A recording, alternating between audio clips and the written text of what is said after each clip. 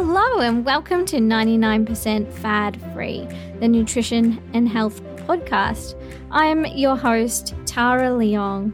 I'm a nutritionist and I like talking about nutrition stuff through my microphone and into your ears.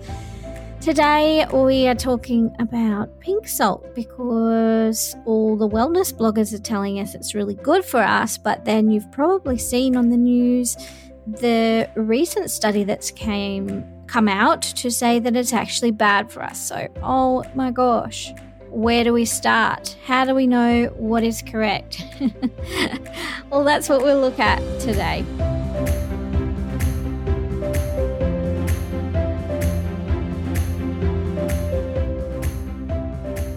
If there's one trend that drives me absolutely crazy, is the trend of pink salt.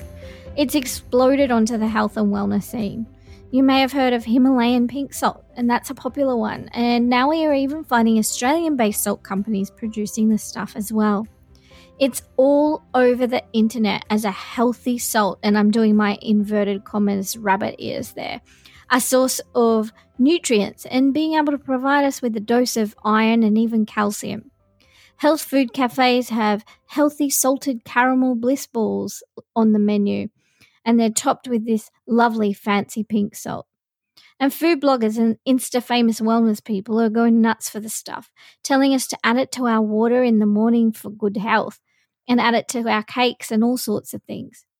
You may have also seen the recent headlines saying that pink salt is bad for us, according to a new study. So what the heck is the answer? Well, today we're answering the question as to whether pink salt is healthier than normal salt. Salt is made up of sodium chloride and it's found naturally in lots of different foods, such as eggs and shellfish and even milk. It can also be extracted from the ground and refined into a product that we then add to our food. It's been an essential ingredient for modern life because we use it to flavor our food and we also use it to preserve food so it can last longer.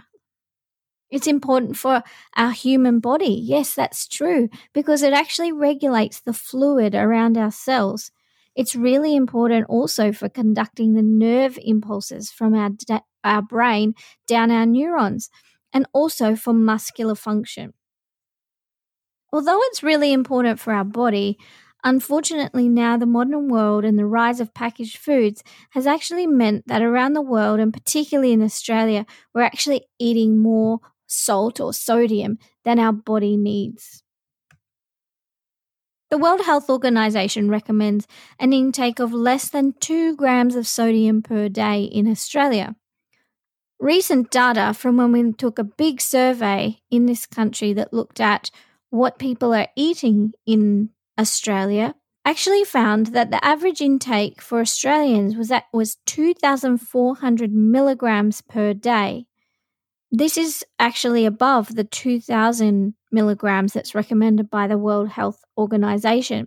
But get this, the problem with this figure is that this didn't even take into account the amount of salt that people are actually adding to their food at home during cooking or in restaurants when they're eating out.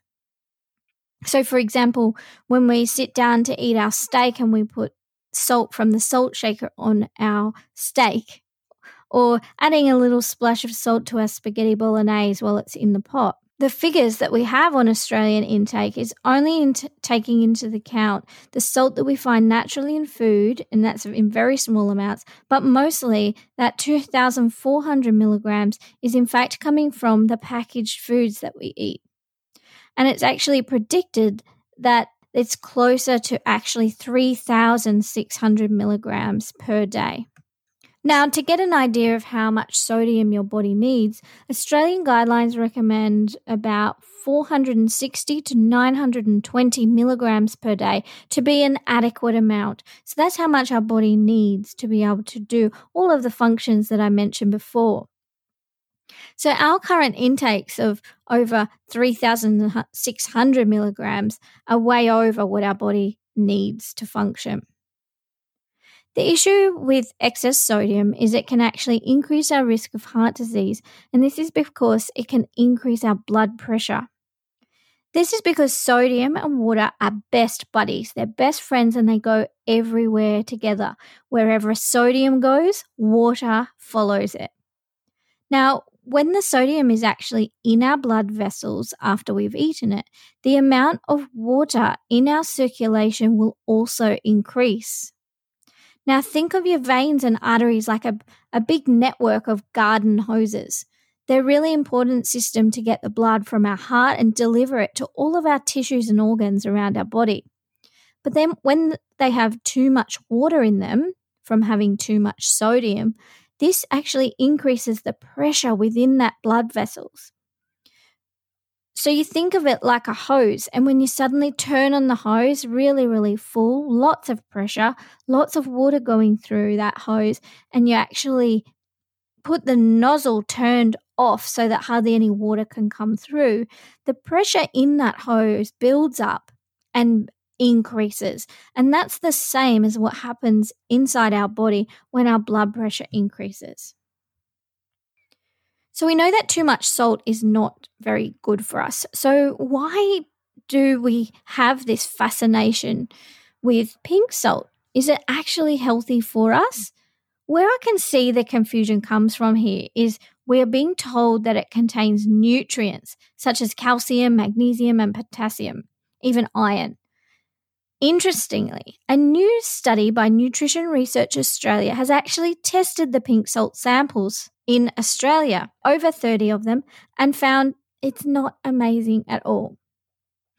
Yes, they did find it contains more of these nutrients than your normal white table salt, but the levels of these nutrients are ridiculously low. In fact, it contains 2,695 milligrams of calcium in 1 kilogram of pink salt.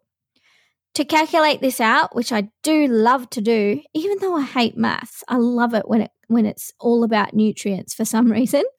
When we calculate this out, it's 13 milligrams of calcium in the 5 grams we should be limiting ourselves to per day. So if we were to have the most that we really should have per day, we'd be getting about 13 milligrams of calcium from the pink salt.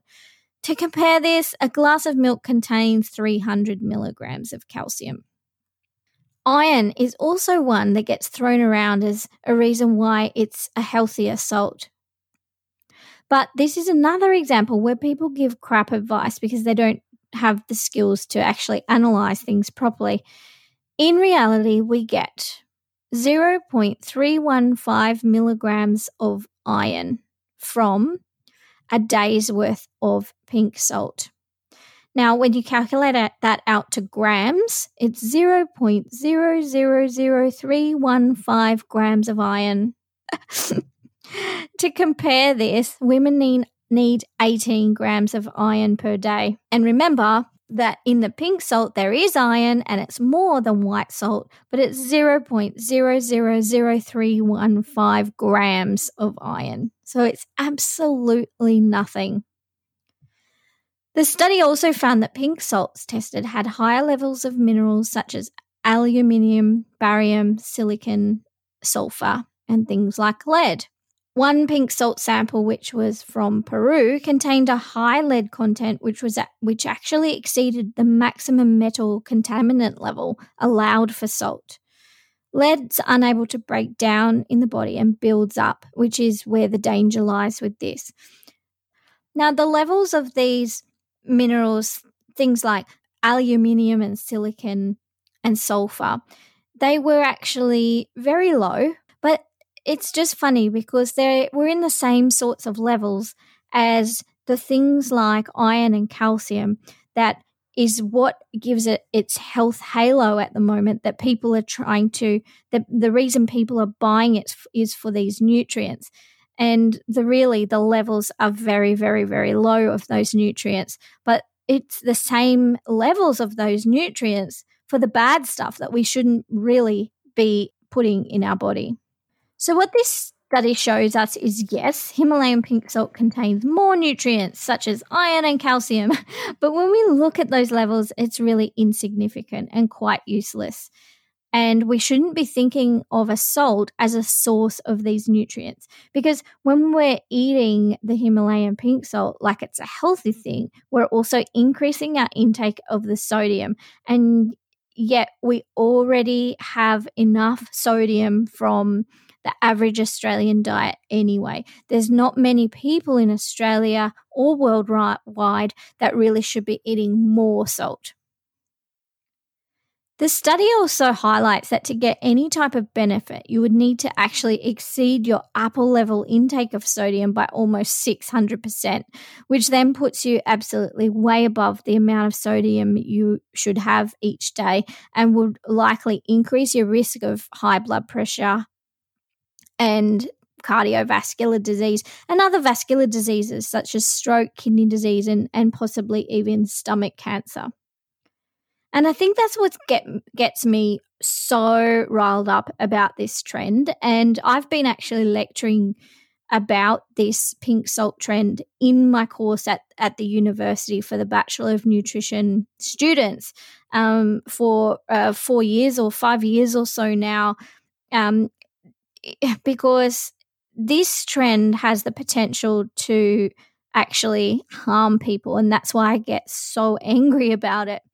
The fact that people are recommending it and giving completely false information and that it can cause serious consequences, it really upsets me. And there are a lot of people recommending this. And the people that are recommending this pink salt are people who don't have any qualifications in nutrition at all. So that Insta-famous Brisbane girl telling you to add it to your bliss balls or add it to your water in the morning could actually cause someone to even have a heart attack or stroke because they're exceeding the amount of salt that is required by the body and increasing their risk of those diseases. And that's what, I mean, I've got goosebumps now talking about it because unfortunately these people who are giving this advice, they don't understand the ramifications of getting their advice wrong. They don't understand how serious it can actually be. So let's start to see pink salt for what it really is. It's not healthier. It's not a source of nutrients. It's not a good way to get iron and calcium.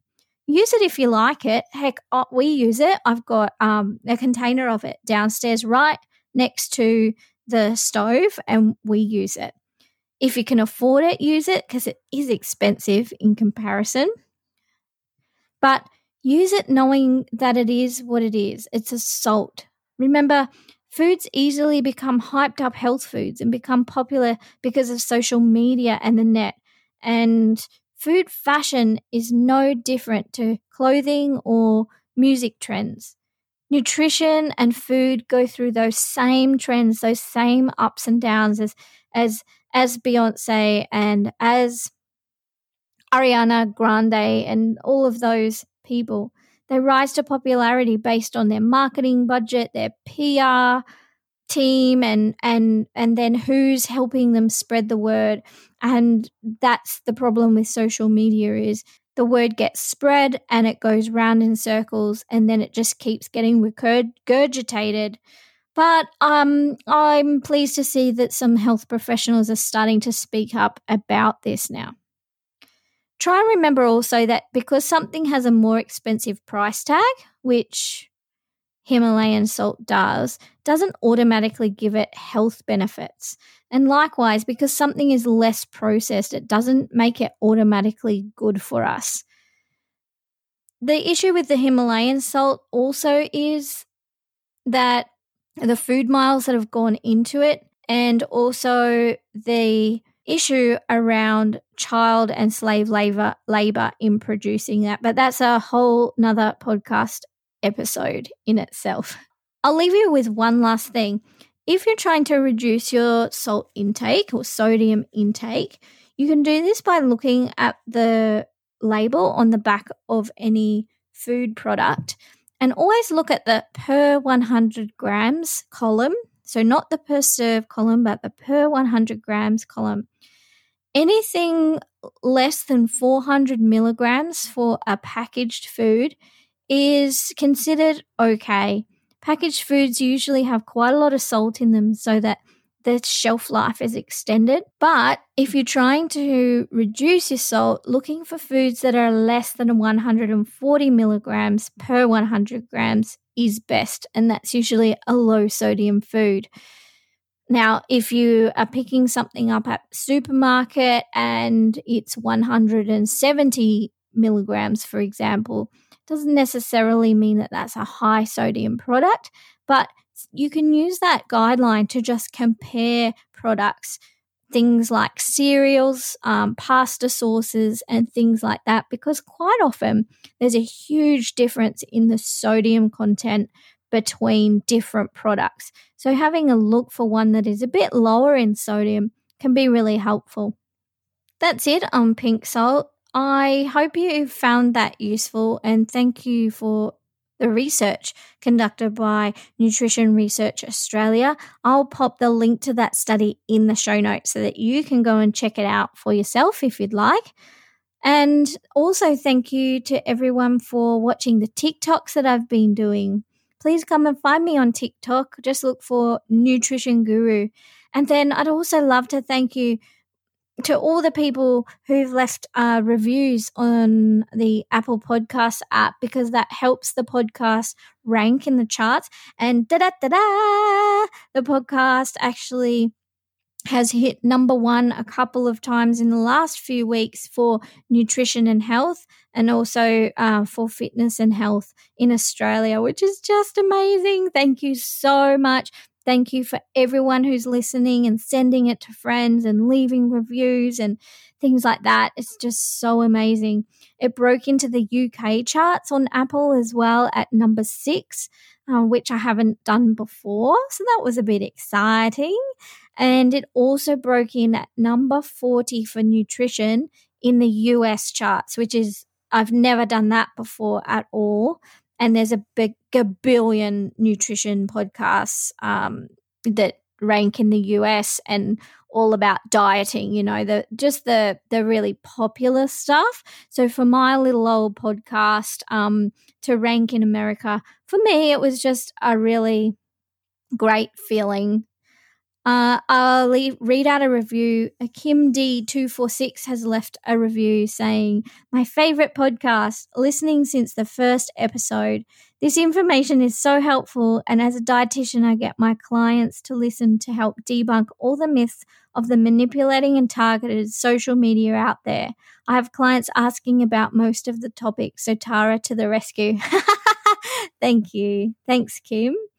Nikita has also said, "Thank you for such a refreshing podcast." And also, C Jug, I hope I'm saying that correctly, has said, "Tara is incredible. She unravels the cobwebs of wellness misinformation with an evidence-based, sensible, sustainable and food-positive approach. She's an asset to the nutrition and health industry." Oh my gosh, thank you so much. Thank you guys for leaving a review. I wish I could read them all out, but I'll choose another couple to read out next episode. Stay tuned for more episodes coming up. If you haven't listened already, go back and listen to The Truth on the Golly Apple Cider Vinegar Gummies, which is a really good one, and also The Truth on about isogenics. Anyway, my little 6-year-old is lying here and she's tapping me on the leg saying, "When are you going to finish, Mum? When are you going to finish?" So I better finish. I'll see you next time.